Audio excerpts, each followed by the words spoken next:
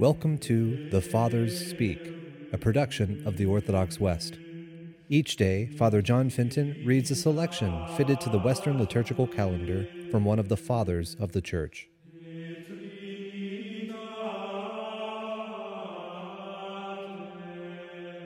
On this Easter Friday, let us listen to a portion of a homily by our Father among the Saints, Bede the Venerable.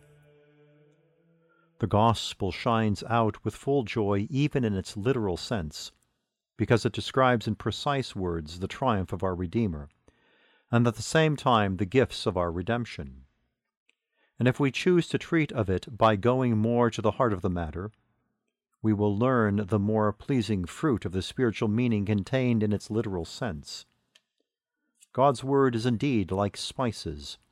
The more finely it is crushed by handling and sifting, the greater is the fragrance of its inner power that it gives forth.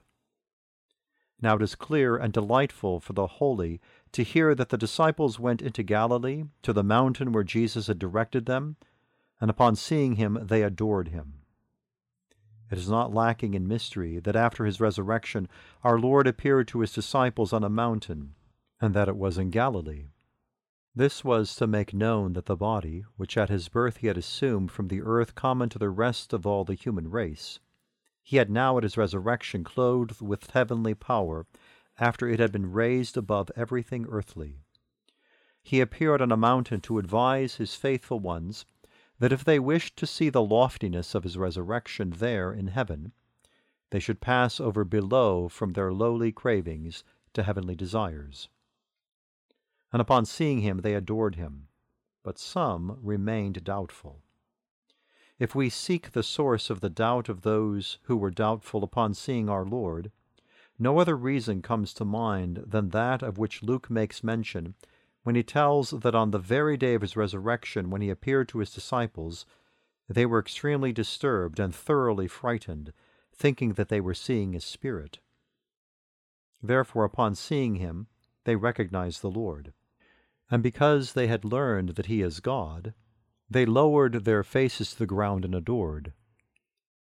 But there was still present in their minds a doubt that was not to be disregarded, for they supposed that they were seeing not the revived body in which he had suffered, but the spirit he gave up when his passion was over. Hence the benevolent Master immediately confirmed the faith of those who already believed, and summoned those who were still doubtful to the grace of faith. He made known to all of them the height of glory that the humanity, which he had taken on for the sake of human beings and given over to death, had reached. All power in heaven and on earth has been given to me, he said. He was not speaking here about the divinity co-eternal with the Father, but about the humanity he had assumed. By putting it on, he was made a little lower than the angels.